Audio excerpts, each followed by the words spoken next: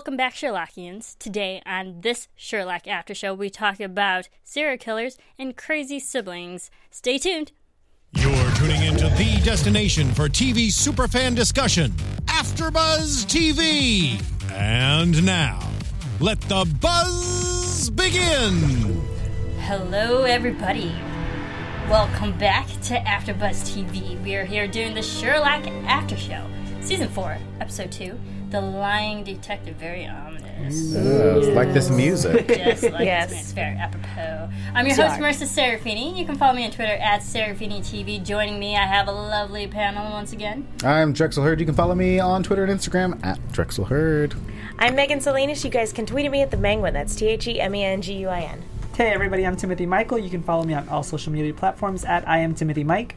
Yes, all right, excellent. Episode 2, here we are again, The Lying Detective. Real quick thoughts. What were your thoughts of this episode? Drexel, let's start with you. I loved it. I mean, this was we talked about Moriarty in the first episode and whether we thought he was going to come back, because the first episode didn't really have a foe. Like, it didn't really. We had an antagonist. Had an ominous foe. Like, but it was more like the past coming back to haunt you. And now we actually get a situation where Sherlock has another person to have to deal with, because we didn't get that in Abominable Bride either. So this is the first time we've had somebody that Sherlock has to deal with one-on-one. Yeah.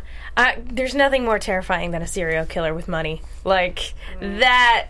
it's funny that they brought up H.H. Holmes in this episode because, that is literally the scariest thing, is a serial killer who has a means of killing and a means of getting rid of the bodies, and I think they really executed that whole premise really well. Yeah, I agree that this episode, and, Sherlock said it better himself, what's scarier than a serial killer with unlimited resources, and that's exactly what Culverton had, and we'll touch up on that, but Culverton Smith as a villain in this episode I thought was so on point. Good. And so fantastic. And like I said, I'm sure we'll talk about it, but this episode was on fire. Yes, I really liked this episode.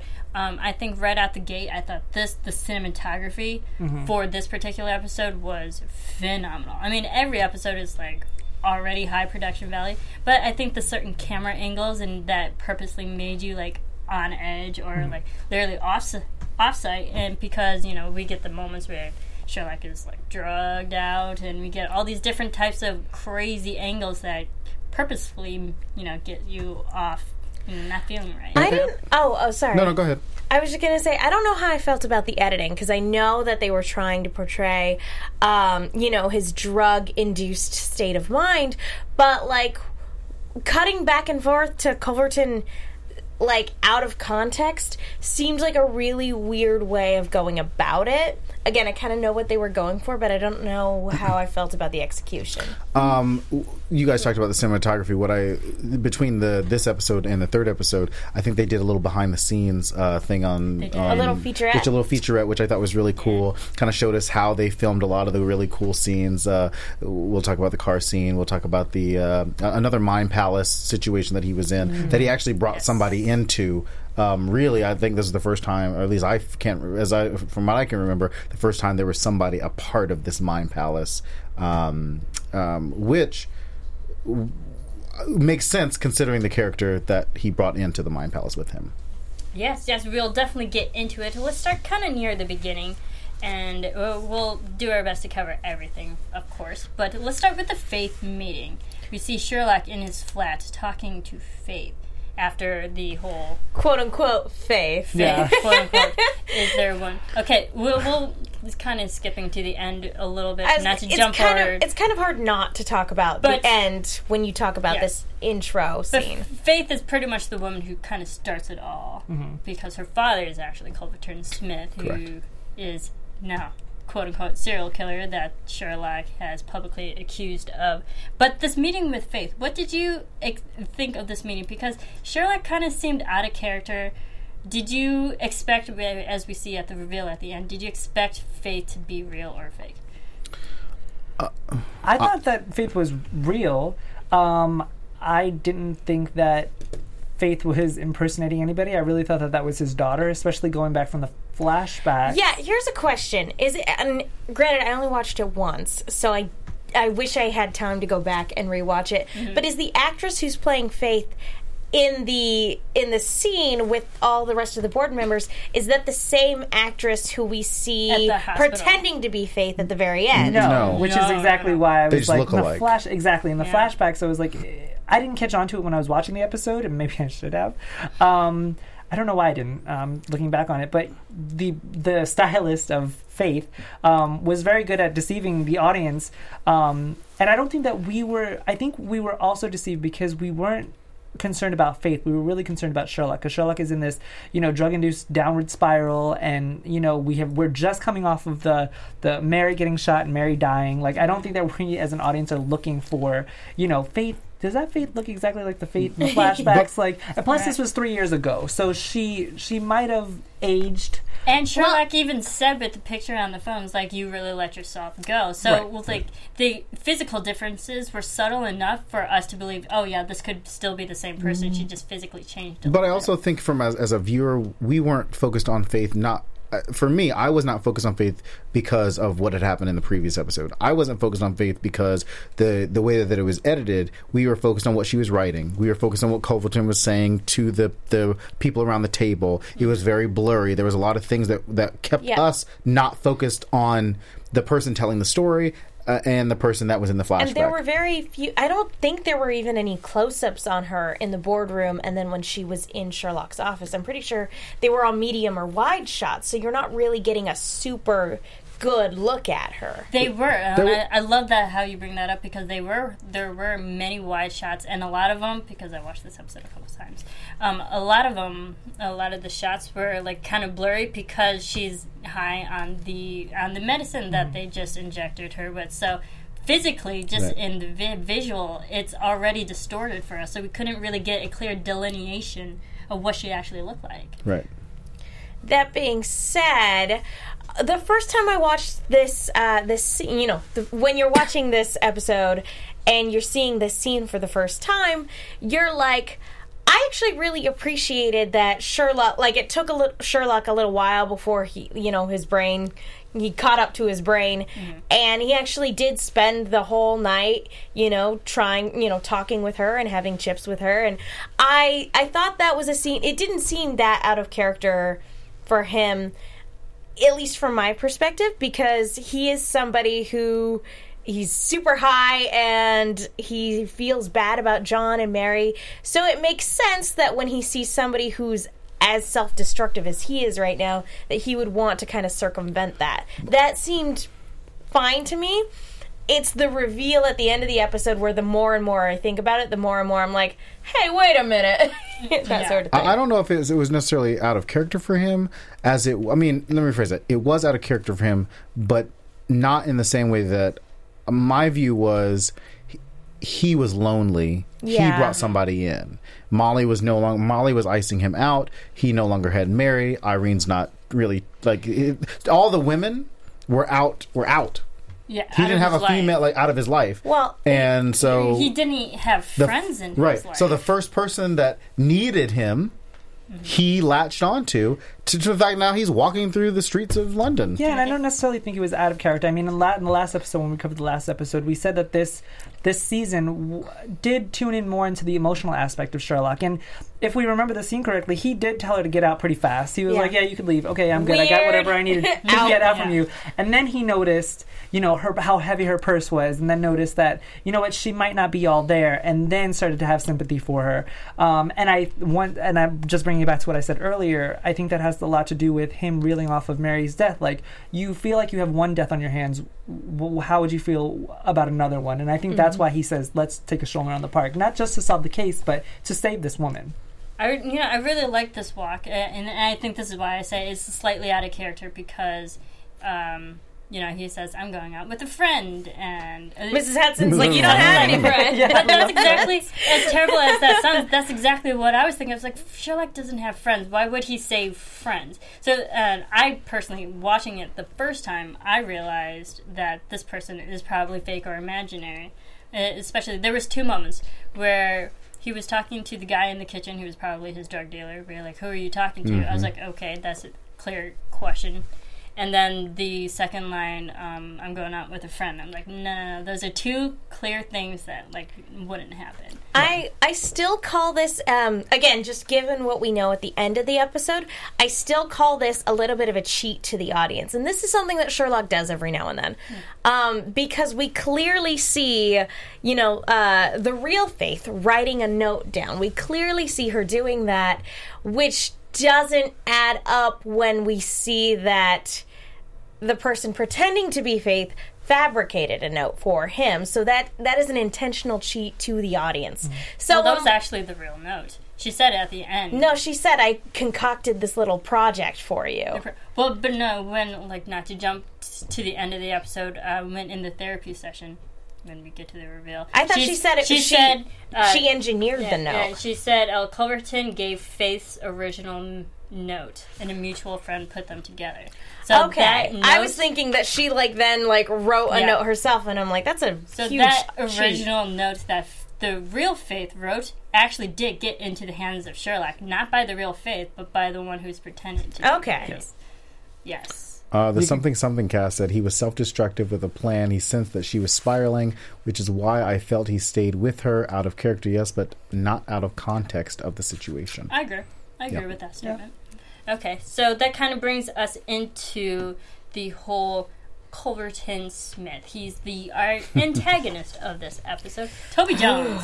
I mean, he's a great actor. So good. I liked him as an antagonist. I mean, I think obviously our biggest antagonist of the whole Sherlock series is obviously going to be Moriarty, but I think he did a great job of portraying kind of a crazy, mentally kind of... I feel bad for this guy because I feel like I'm always seeing him cast as a villain in some capacity. He was, to go back to the first episode when we did it together, and I brought in a Harry Potter reference, I'll bring in another one. He was Toby Jones, the voice of Dobby, the house elf. But I'm talking about, in non-voiceover related roles, I feel like the only time I've seen him not be a bad guy is in, the Hunger Games. And even then, he's that's morally ambiguous. Creeper, yeah. But he's just got that creeper face, too. Yeah. I mean, that's why I like Toby Jones, but he's a character actor. He's definitely a character actor. I'll give him that. But what were your thoughts performance. of Culverton? Great performance. Oh, yeah. Oh my goodness. But yeah, we were talking about just creepy. Ugh. That's the last thing you want a serial killer to be doing is running a hospital. Yeah, oh yeah. Because that is basically just handing them victims on a silver platter. Well, you're literally putting people in his care. Yeah. Mm-hmm. It's their lives are in his hands. Yeah, Sweeney Todd and But they made that reference. Yeah, they did make the reference, and I think for one episode, his character arc.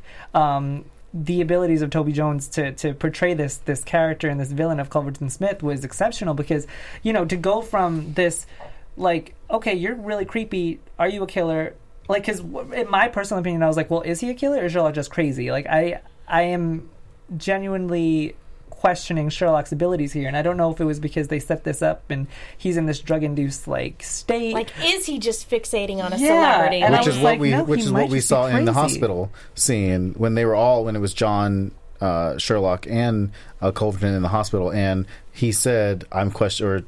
Somebody brought I can't remember who it was, brought the fact what kind of doctor are you? Can you not tell your Culverton friend kept bringing that up, that doubt high. in there, right? Yeah. Kept bringing that doubt in there. But I thought Toby Jones was great. I obviously like Moriarty better as a character. I think it's because we've known this character for so long, this Moriarty character, and he's still scary, even when he's not on the screen, because you don't know who's pulling any of these strings. At the end of the day, Moriarty could have been controlling Culverton again, master manipulator from the top down. He's the puppet master. I mean, if you think about the last episode into this, Moriarty was there from the beginning. Who to this Faith character, to all these pieces to Culverton, Moriarty was there the whole time.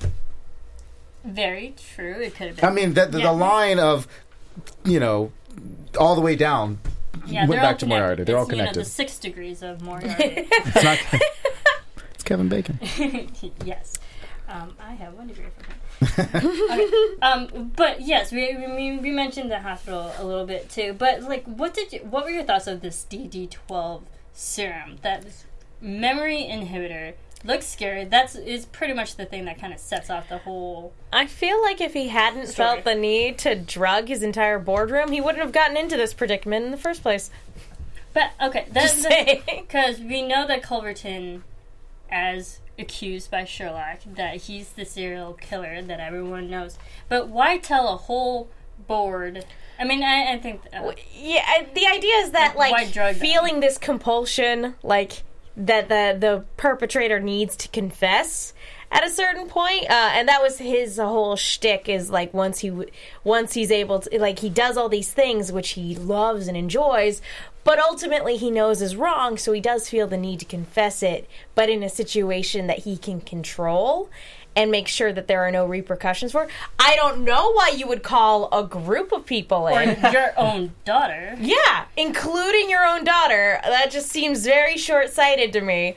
And also, like, I would just assume that if you're going to confess to anybody, it would be kind of like the scenario that Sherlock sets up in the hospital, where it's just you're just confessing to one person who you intend to murder. Yeah, I think that I think that you are hitting the nail on the head, because in the episode, Culverton himself, he says revealing a secret is the worst thing you can do to a friend if they don't accept it. You can't unsay it, which is exactly why he uses the serum to tell these people, because they're going to forget it anyway. So technically he can unsay it because of the serum. It's like I need to confess to people who I care about to some degree, my friends and family, but I also don't want to burden you with it, which is just I mean, he's a psychopath. Right. He might love his daughter, but ultimately he's a psychopath, and he's just justifying it to himself. And this goes back to another way that they've portrayed a villain. Like, we never really saw Moriarty kill anybody off of his hand, from what I remember. Yeah, he set up situations. To kill anybody. We never saw Culverton actually kill anybody. So for him to be a serial killer, it was like, was he a serial killer, or did he just like the thrill of people believing that he was a serial killer? You can definitely tell that he likes toying with people. Yeah, you can definitely tell that he likes toying with people. Right. Again, having all this money and power at his disposal. Anybody who threatens that or would even come close to uncovering his secret, he's going to toy with, like a cat and a mouse sort of situation. So when Sherlock calls him out, he just steers right into the skid and was like, yeah, this was all a promotional bit. Like, right. Yeah, way to commit, though. That is a really great way to commit to the act. How do you throw off somebody by not, as you said in the last episode, by hiding in plain sight? Like, he was literally doing that. That's what made me think, okay, well, maybe Sherlock is a little crazy, because this man is literally being accused of being a serial killer. Instead of taking the defensive, which everybody would be like, well, he's being defensive, so of course he's a serial killer. He goes the opposite way, and he's like, well, I'm going to use it as a promotional thing. I think a person who has money, fame, and power can do that. That's true. Well, yes, they can. Was anybody else getting like weird Trump vibes at the beginning of this episode? I didn't want to bring it up. I just came from the Trump report. I was like, I didn't want to bring it up, but yeah. That was literally my first thought. Was just yes, they can. I appreciated this because it is ambiguous, but just the way he was playing it up, it's like he's telegraphing, yeah, I did it, but there's absolutely nothing you can do about it. Especially in that scene when he was with the kids. Yeah. When he was in the hospital with the kids, and he raised his hand and said, how do you catch a serial killer? In front of the children. In front of the kids. And you know what killed me even more is the nurse was like, maybe that's not the best topic. And then he like has this thing. He has like this running theme throughout the episode where if somebody challenges him, he goes, how long have you been working here? And they immediately shut up. Like that right there, as soon as that scene happened, like up until then I was like, oh, maybe Sherlock is crazy. But as soon as he started doing that, like the reverse psychology, like underlying, under the radar threatening, I was like, low-key threats. Yes, yeah. I was like, no, he's crazy. He likes to exert his power when necessary. That question, like, how do you catch a serial killer? It was kind of.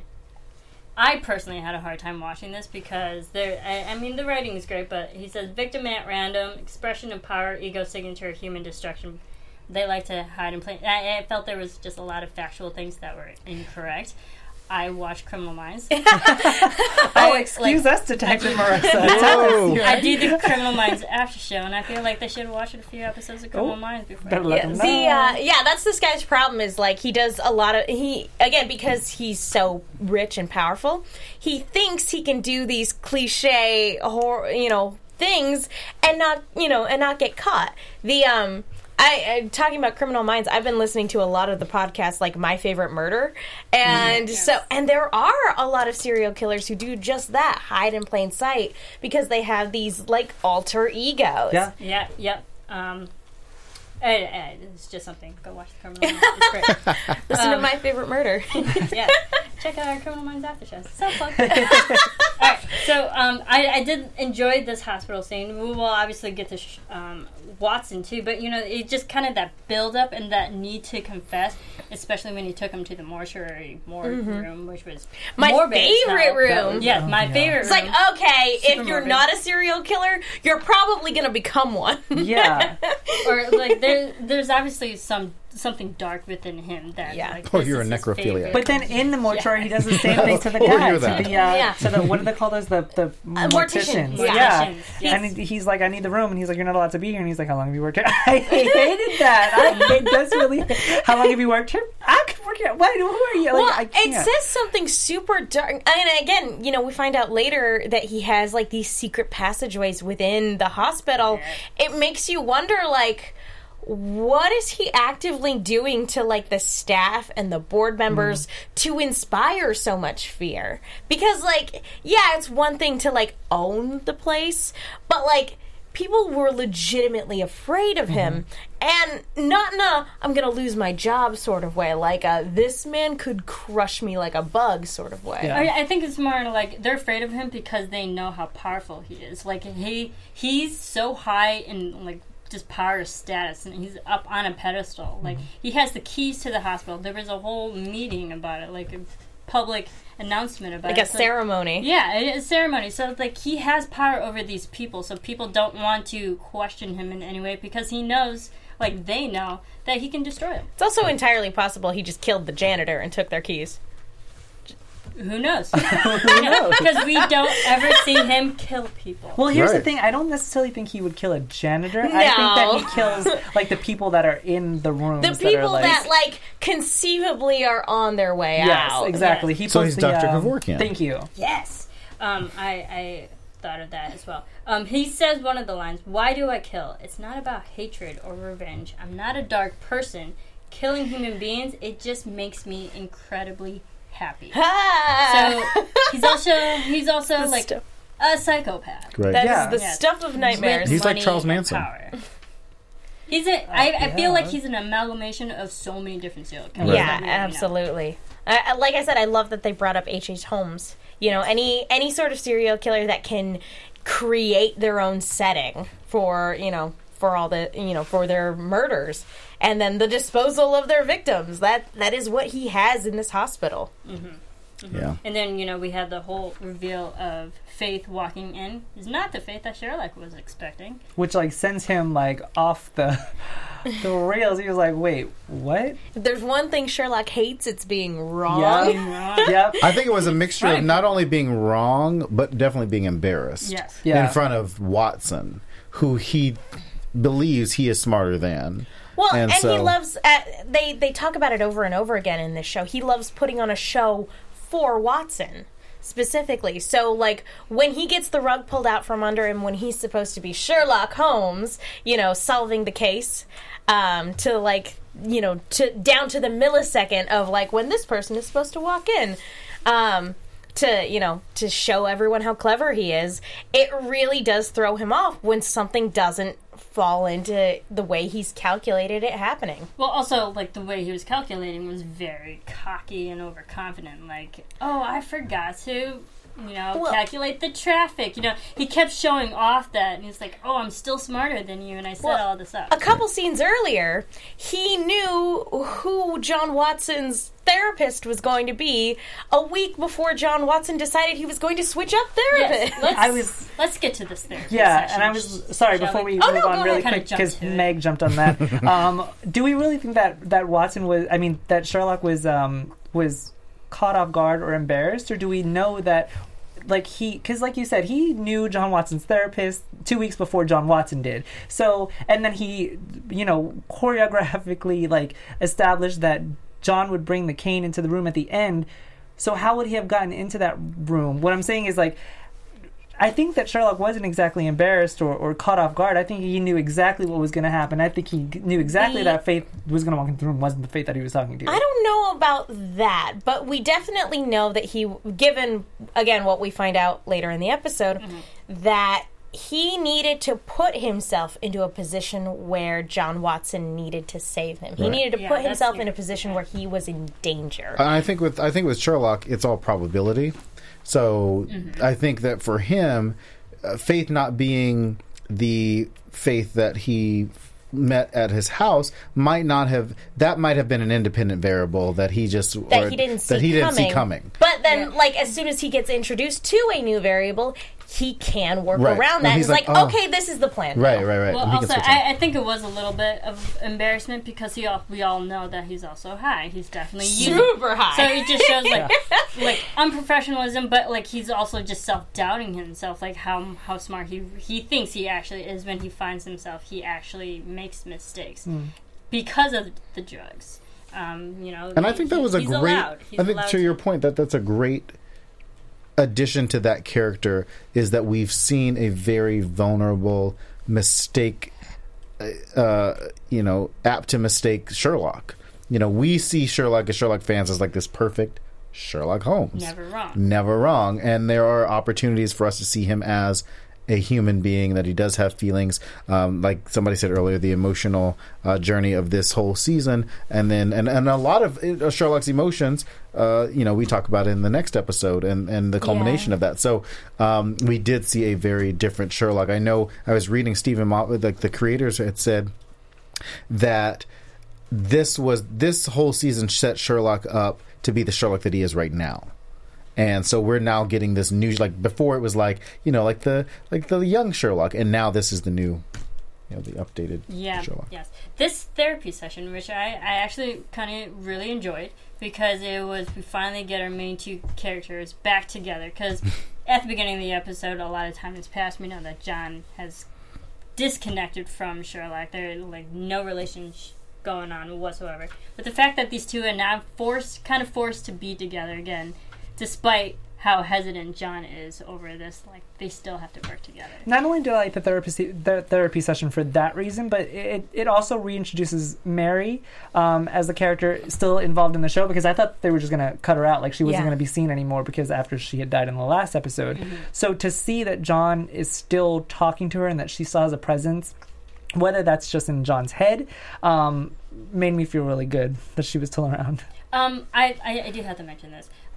I personally, this is just my personal opinion, I can't stand it when you kill like a really great character in a show and you still see them like the next 5 episodes. Really? Because it just makes their death less impactful when they're still sticking around.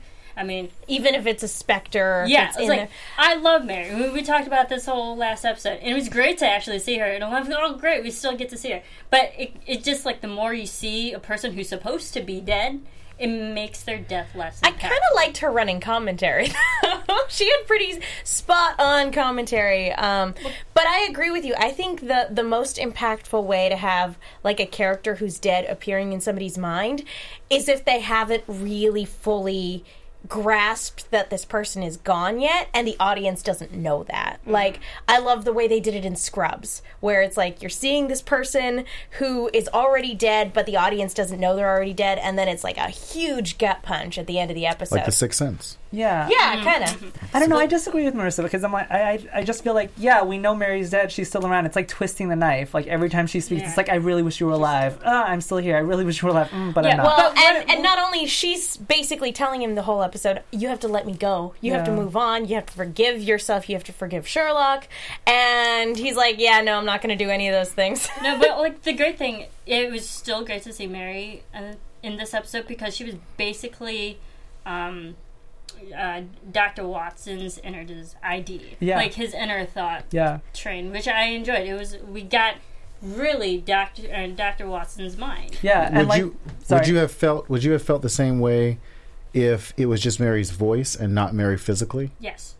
Because you always hear, you can always think of people and like what they're in your head, but like seeing them is, it was great on screen. But I think that would have been more, because it shows that, she's physically not there. She is actually dead.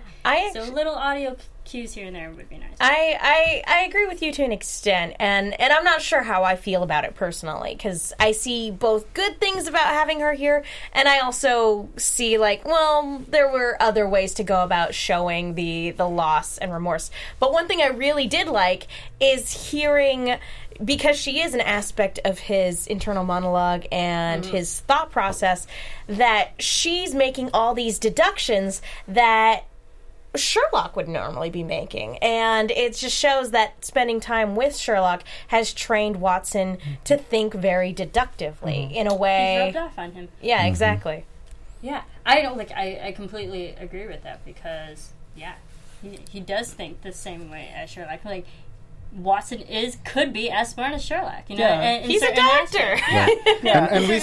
We talked about it before we did the first show, which was the different types of Sherlock Holmes. You know, you got the movies, you got the old movies, and then CBS has their new show, not new, but their show Elementary. We love Elementary. So Lucy Liu but Lucy Liu's Dr. Watson is learning how to be like Sherlock. So this is a good look into what a future Dr. Watson would be like as a partner to Sherlock instead of just a sidekick to Sherlock. Yeah, I said in the last episode that Sherlock directed a lot of his inner thoughts to Mary, and I thought that's why they had a good relationship, because Mary was smarter than John. But I feel like that's a discredit to John, so I apologize. I feel like, you guys are right. I think that Sherlock has rubbed off on John, and that he is starting to be more aware and more calculative in his thinking. Well, and everybody who within the framework of the show who looks at John's blog and sees Sherlock does see John as the sidekick and the guy who's sitting there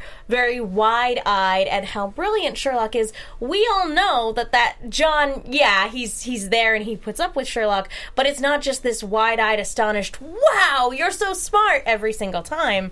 But that's the perception, and you feel like Dr. Watson definitely does internalize that and resents it a lot. And you see that when they walk into the hospital together, and everyone is like, oh my gosh, Sherlock Holmes and Watson, and they're like, yay. So you can definitely tell that even the Mary stuff aside, like, that's something that continually bothers him. And that's out of jealousy. Probably. It's like Batman and Robin. Yeah, exactly. It's always getting relegated to the sidekick role when you do play a very valuable part. You know who was also valuable in this episode? Mrs. Hudson. Yes. I'm so glad you brought her up. How awesome was she? She had like two really key scenes in this episode. Like, Mrs. Hudson, you are awesome. She is a great woman. Yeah, you forget how she's just like, oh, would anyone like some tea? And you forget how freaking awesome she is to have lived this incredible life that she's led just to get to this point. Yeah. I loved how she crashed the therapy session driving with that awesome car. Aston Martin. Like straight up James Bond stuff.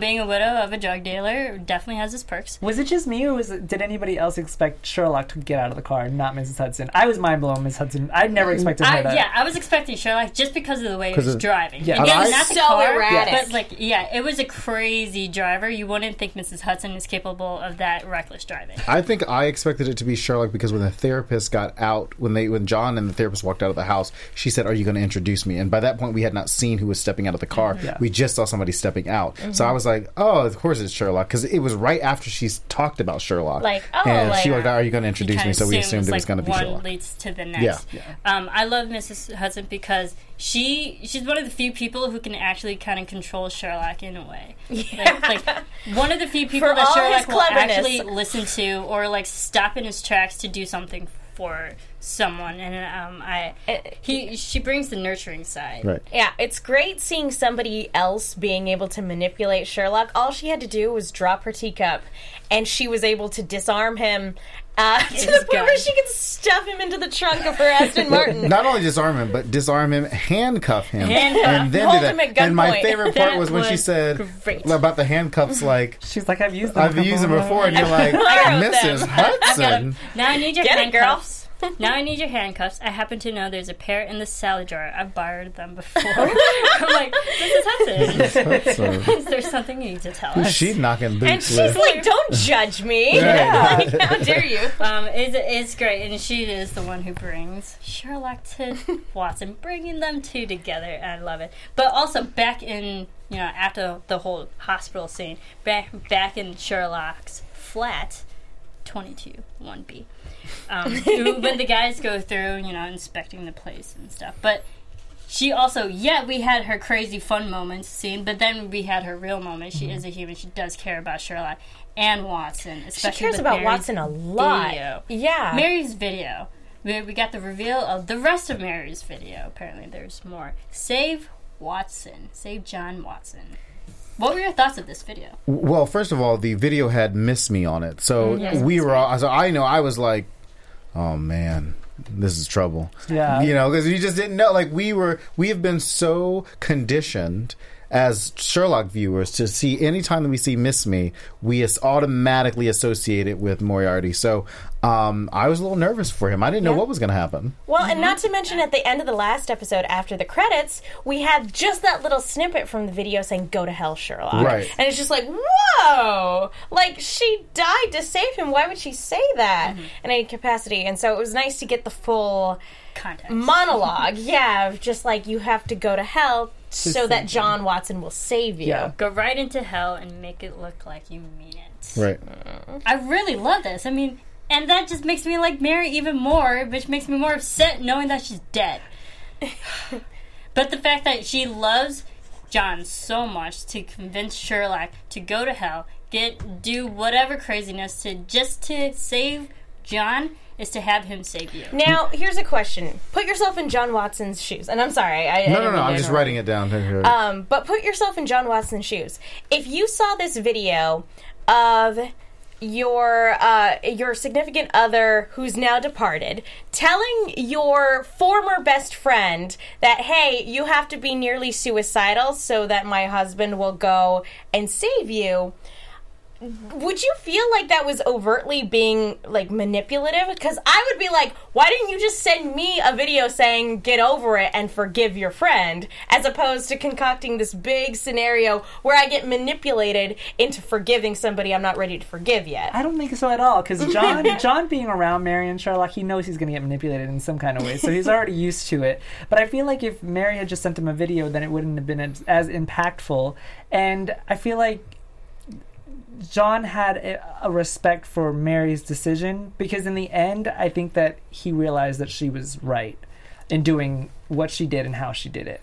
Yeah, and I don't think it's out of like, go be suicidal so he can save you. No, I don't think it was more like that. It's like, just get yourself into a situation bad enough where John can't help but save you. Yeah, I would feel very manipulated. I think to John, I'm sure he did feel manipulated on some level, but at the same time, to what Tim said, I think that he does feel obligated. Like we said, he's a military doctor. His instinct is to save people that are close to him, regardless of the situation. He might not. He obviously hated this whole situation of being dragged around with Sherlock, going through this motions of doing all this stuff. But at the end of the day, his military doctor instincts kicked in, and he felt that he needed to save his friend, and that's what she was pushing him towards. Because, like we said, they got so far out of he pushed Mary's backstory out of the way, saying, I don't want any part of that. Let's start from where we are right now. I'm no longer a military doctor. Every bit of John Watson's training went out of the way for however long they were married. So she was getting him back to the old John Watson before Mary, which was that savior, that instinctive partner that Sherlock needed. The kind of watching this and talking about it now, I'm wondering very much what John Watson's state of mind is when watching this video, because he still feels really guilty about cheating on her, too. And so, like, kind of seeing her, they're manipulating him, but at the same time, he can clearly tell that Mary, he put her up on a pedestal when they first met, and then they found out about her past. But she put him up on a pedestal, too. So he's feeling guilty about, the man that Mary thought he was versus the man that he actually is. So I'm sure when he heard her say, he will save you, but, like, you have to do this first, he probably feels really guilty about, like, his friends thinking that they needed to set up this scenario for him to save them in the first place. Yeah. Do you think Mary knew about you need him, I swear he will be there. Yeah. And it just shows, like, how much Mary actually does truly know Watson. Yeah, and that he won't ask for help, but he won't refuse it either. Yeah, but he won't refuse it. I wonder what triggered the release of the video. Like, who delivered this video? Where did this video come from? Like, where did Sherlock find this video? That is a great question. Because it got mailed to him. Lost in the mail. Right. Because she had made the video before the whole AJ thing happened, because she knew that AJ coming after her, there was a real possibility that she would be killed. So she made this video in order to... But she made it once they went when? Before AJ... So she left to go find AJ. Oh, so she made the video then. Yeah, she made it before she went to go find AJ, because she knew that there was a possibility that she would die. Right. And she knew in whatever situation, whether it was AJ killed her or Miss Norbury killed her, that she was dead and that Sherlock would have to help Watson through it. Right. So I'm just saying, how did it get to Sherlock? Well, I feel like Mary, she's also very calculated. She knows, she can anticipate things. And kind of like Sherlock, you know how he can always kind of foresee things and have things set up? I feel Mary is capable of, like, having someone send a messenger already, like, on this date, send this video, whatever. Yeah. So I just feel that, like, I can accept it enough that Mary already sent it. I'm with you, Marissa. It got to the right people. That's all that matters. That's all that matters. I mean, we haven't talked about it, but, I mean, Watson did also beat up Sherlock to a pretty severe degree, and then told him to his face, yes, I blame you for Mary's death. So, Did you believe that at that point? That he believed that he blamed him? That John was like, yes, you did kill my wife. No. I don't think he believed it. Projecting a little bit, again, because of that internal guilt about having cheated on her just before she died. But I also think it's not only because of his indiscretions. I also think it's because he left the protection of his wife in someone else's hands when he should have also been the person trying to protect his wife. Yeah. Like, John Watson could have easily jumped in front of that bullet for Sherlock, but it took his wife to be instinctive like that to do that. So John wasn't technically there at the scene yet.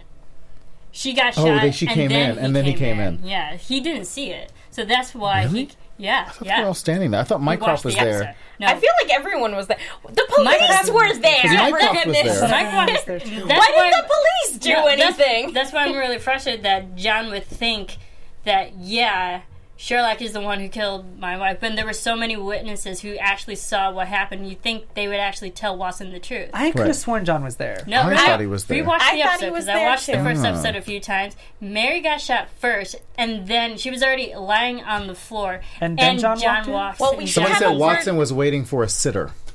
Yeah. Got it. And Watson That's runs right, in because afterwards. he had to stay so Watson for Rosie. didn't physically see the shooting. But with everyone there, Mycroft and the police and even Sherlock himself, you think those people, the actual witnesses, would tell John what happened. Therefore, John wouldn't say, not to mention, you killed the police should have gotten the civilians to safety as they were surrounding the perp.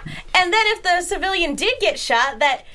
Aren't police trained in some sort of medical training? That's last episode, but it's making me angry now that I think about it. Back to this Get one. it together, British police force. The Bladcast says this episode is the perfect union of Moffat and Gaddis, the creators, which happens too rarely on Doctor Who, but when it does, it's perfect, like this episode of Sherlock, which, this was a perfect episode of Sherlock. Yeah, getting down to the climactic scene at the end of where... I was going to say Toby, where Culverton slips in through his secret passage door. So creepy. Actually, so creepy. almost suffocating Sherlock. Well, he was suffocating, but like successful. That was scary. That was scary. And I really love the confession that happened before that whole him trying to, suffocate Sherlock. I loved how he was overdosing him on the IV drip, and then he was like, you know what, this is taking too long, so this is what's going to happen. Like, I was like, but I want to hear you say, I don't want to die first. Yeah. It's like, oh, God. I really appreciated the fact that even though there was a tape recorder in there, they made a point about tape recordings not being admissible in court. Like, I really liked that, like, they took that aspect of it. And Sherlock knew that, but just having that one bit on a recording and getting this man into a police station was enough to just get him to confess everything. But I mean, like we said earlier in this episode, he wanted to confess. He was like aching to confess to somebody. So at this point, he was already caught red-handed, literally. So he just he was confessed. just bursting at the seams. Yeah, he just let it out. I just gotta tell somebody. Yeah, I love the whole number 3 theory. It's like everyone stops after 3. Oh yes, that was very clever. About Yeah, the number 3. It is a number of completion. It is. That's very true. But yeah, I thought it was very, very intelligent, of course, of Sherlock already pre-planning 3 weeks ahead that Watson would bring the cane into his room as a parting gift that would have a recording device in it. Yeah, that's a little weird to me. It's a little too pre-planned. It's a little too pre-planned. But I'll accept it because Sherlock is brilliant. Right. Yes. Like, Exactly. We didn't question it when it happened. Yes. But now that I'm thinking about it, I'm like, How long Sherlock has is that capable device of a been lot. recording Watson's conversation? Right. I think I wouldn't have believed it if Culverton hadn't looked for the other devices. Like, if he was like, oh, I wouldn't even have thought, like, a recording device was in this room. Like, then I would have been like, come on, guys. But he was like, I already searched all the recording devices, and Sherlock was like, they didn't. So that's what, I think that's what made me a little bit more, like, believable toward, somebody said, why, I was seriously hoping, why do people always stop counting at 3 to mean we get a 4th episode this season? That would be great. What if they just surprise us with another episode this season? Like, out of the blue, and we're like, what do we do? We're actually not done yet. Right. Oh my God, we would Miss freak me? out. Be like, oh, we got Happy Valentine's Day, Right. everybody. Here you go. Oh, that'd be awesome. That would I mean, we Oh, got a Valentine's Christmas Day special, episode, yeah. which maybe we should retroactively go back and cover. Just saying. Yeah, Not The to Abominable side note Bride, something right? yet, but totally. We'll do a 4th hour. If we got another episode, I'd take it. I would take it. I mean, granted, we had to wait 3 years for just these 3 episodes that came and gone in 3 weeks. Yeah, I sure hope we don't have to wait another 3 years. Isn't this the end, though? I was about to say, they're there's speculating. rumors. Yeah, that We'll this get is... to it. I heard that this was it. We'll get it. We still have another episode to cover. We do. Well, let's not cut Yeah, it short. we'll get to Cool that. your jets. But I did enjoy the ending of this episode, and of course, Enjoy the ending? That's Well, a little no, underwhelming, Marissa. still talking. the climactic scene of the whole reveal, catching him, because I think the great thing about Culverton is that he is just another civilian in public, so it just makes you question. There's so many regular people, quote Just unquote like him. regular people out there that are serial killers who are literally in hiding places. And- I used to watch The Following on Fox. Ooh, that was a good show. Let me tell y'all what. This is why I don't go out in crowds anymore. People are like, you want to go to the Women's March? And I'm like, No. no. Like, I want to, be there, but no, people just I'll getting... hashtag. Right. People getting slashed all over the place. You watch The Following. You can't trust anybody these days. Very, very, very true. And to your point, like, it was really nice to get a criminal who didn't necessarily play into the larger picture, because we've been dealing with these masterminds Right. for so long. It's nice to just kind of have one kind of normal, quote-unquote, normal creep to take down. Or just like another regular civilian. That could be any one of us. And I think that's what makes it more scary. Yeah. Okay, so we have to talk about the Yes! end. The reveal of the sister. Did you see this coming? No. That could have been the title of the episode. Yes. The reveal of of the the sister. Well, that would have given it away. Hero. This is, like I said, I'm kind of Seriously. upset. On the one hand, it's super cool, but I was like, oh man, like I really liked that scene at the beginning with it just being, Faith and Sherlock. I didn't necessarily like that we had, like, that this whole thing was concocted by the other Holmes sibling. That to me seemed a little bit, like, kind of like seeing the recording device in John Watson's Kane. This is one of those things where it's like, okay, this is like a Xanatos gambit where there's no way you could really predict all of these things perfectly falling into place. Maybe you could, because we know Sherlock is brilliant and he can calculate all these things, but it makes it more scary knowing that the sister can plan so much, even more than what Sherlock is capable of. That's exactly what I was going to say. I think you hit the nail on the head, because we say that, oh yeah, Sherlock is so calculated, he can plan things two weeks in advance. His sister could take it one step further and plan things months in advance, and then go undercover as, you know, the girl that Watson's flirting with, and then the therapist, and then the faith, and then all it's like I was not expecting that at all. I have to say that, like, I loved her point about, you know, nobody notices someone like her, because she was able to take on all these different personas, and I, as a viewer, didn't notice that it was the same actress every single time. No. And that actress, from what we understand, is that actress actually had to audition for all three different characters. She didn't know they were one character until the end, and they ended up telling her that she was one character. Again, it really shows her acting chops. And the actress Sia, I believe, actually worked with Benedict Cumberbatch when he did another Shakespearean show.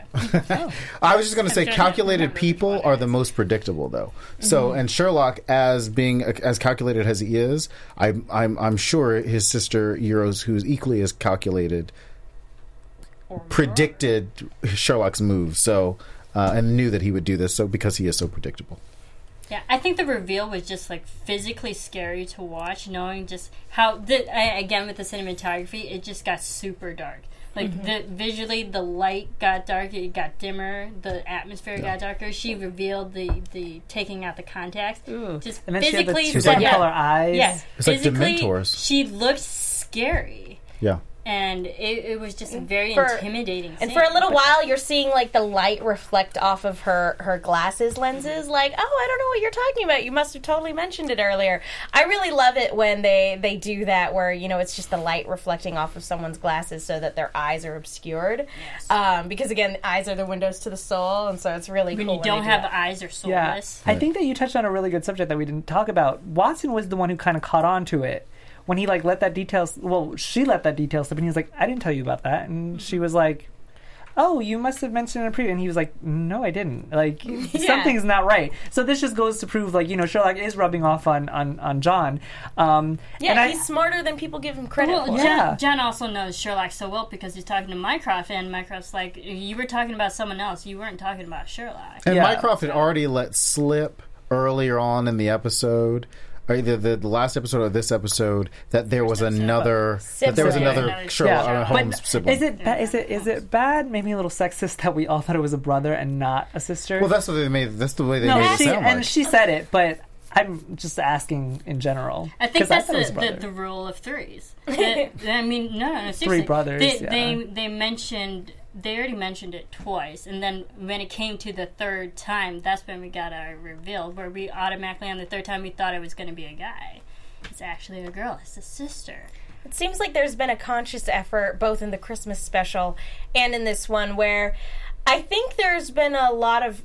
Obviously, there's been a lot of controversy in the previous seasons as to how female characters have been portrayed, and I feel like making the other Holmes sibling a woman and again, kind of like, without really diving into the Abominable Bride, but like the themes kind of touched on in there and the morals touched on in there are kind of going like, okay, fan base, we're listening. Here's an awesome female villain. Enjoy. Yeah. Right. You know, and I enjoy that. Yeah. I do, because we get a lot of males, just in, not just Sherlock, but a lot of stories. It's not to call out, like, make this a gender issue, but most killers are male. Right. Most serial that's killers true. are male. Statistically speaking, yeah, you're right. It's actually, statistically proven that most killers or murderers are male. And maybe that's why So I think we're just conditioned to think it's a male. in the CBS version of Sherlock Elementary, Moriarty is a male. I mean, he's a female. I'm sorry, Yes. he's a female. So Which is Or great. no, Watson is a female. Watson is a female. Moriarty's a female. They spin it quite Yeah, a bit. not to get into spoiler territory with that, but I really like the way they went about doing that reveal in Elementary. So I am all for it here as well. Okay, and quickly before we wrap up, because we do have to mention this as well, Irene Adler, Oh, question yeah. mark, text message. Texting. Happy birthday, Sherlock. Oh. But I did also like the reconciliation between Sherlock and Watson during this, because I thought it was good. Yeah, and I liked that Sherlock, takes what John Watson has to say, because he's like, no, I don't. That thing about emotion, no, I don't care. She can text me all she wants. I never text back. And Watson's like, you're an idiot. Yeah. Cherish what you have, before it's too late. And then Sherlock goes, okay, well, I do text her every now and then. That's fine. Just text her, phone her, do something while there's still a chance, because that chance doesn't last forever. Trust me, Sherlock, it's gone before you know it. Before you know it. But that just shows bromance, man. It's great. And here's poor Molly. Can't even get a text back. Molly. We'll get into Molly. saying. Don't We'll worry. talk about that. But anything else about this episode? Just that it was really nice. It was a nice one-off with a pretty awesome Setup for the next one. Setup for the next Yeah, one. it was Yes. creepy to know that he has a sister, but it's also really exciting to know that there is another just demented, like, as Holmes. calculated, Holmes out there. But there's no Holmes other than Sherlock that we like. We don't like Mycroft. I actually really liked. I meant like we love to hate Mycroft. Yeah, like he's like a understand, yes. hateable I character. feel You're like he's the long-suffering older brother. I don't hate him. but you never know who's he's on Sherlock's side. But then you're like, do you want him to You fail? know Like, he's looking out for Sherlock, Right. but like at the same time, you're like, you're a bad older brother. Okay. Yeah. And before we wrap, two quick facts for Easter eggs trivia. Holmes fans know that the Great Detective was actually born on January 6th, 1854, and the Lying Detective, this actual episode, aired on January 8th, so it's around the actual time of real Sherlock Holmes' birthday. And once more, Unto the Breach, when Holmes was all like shooting at the wall, reciting Henry V, that's actually that's the whole spiel he was doing for this. Once more, Unto the Breach, which is the opening line of the famous soliloquy Nice. in Henry V. look at that. We are giving you guys some facts. And in Henry V, that's actually the first reference to a foot, and that's where Sherlock says the game is afoot. Oh. That's the tie into the Henry V. All right, great episode. In the meantime, where can everyone keep following you? Awesome. I am Timothy Michael. You can follow me on all social media platforms at I am Timothy Mike. I'm Megan Salinas. You guys can follow me on Twitter and Instagram at TheMenguin. That's TheMenguin. I am also on a bunch of shows here at AfterBuzz, and I write articles for The Movie Chick. That's Chick with 2 Ks. Be sure to check those out. You can follow me on Twitter and Instagram at DrexelHerd. And you can follow me on Twitter at SeraphiniTV. You can follow all of us here, Twitter, Facebook, Instagram, all those fun social media platforms at AfterBuzz TV. Keep rating, keep commenting, keep subscribing. We're still talking about Sherlock. We have one more episode left. Until then, we will see you next time. Bye, guys. From executive producers Maria Menounos, Kevin Undergaro, Phil Svitek, and the entire AfterBuzz TV staff, we would like to thank you for listening to the AfterBuzz TV network. To watch or listen to other after shows and post comments or questions, be sure to visit AfterBuzzTV.com. I'm Sir Richard Wentworth, and this has been a presentation of AfterBuzz TV. Buzz you later. The views expressed herein are those of the hosts only and do not necessarily reflect the views of AfterBuzz TV or its owners or principals.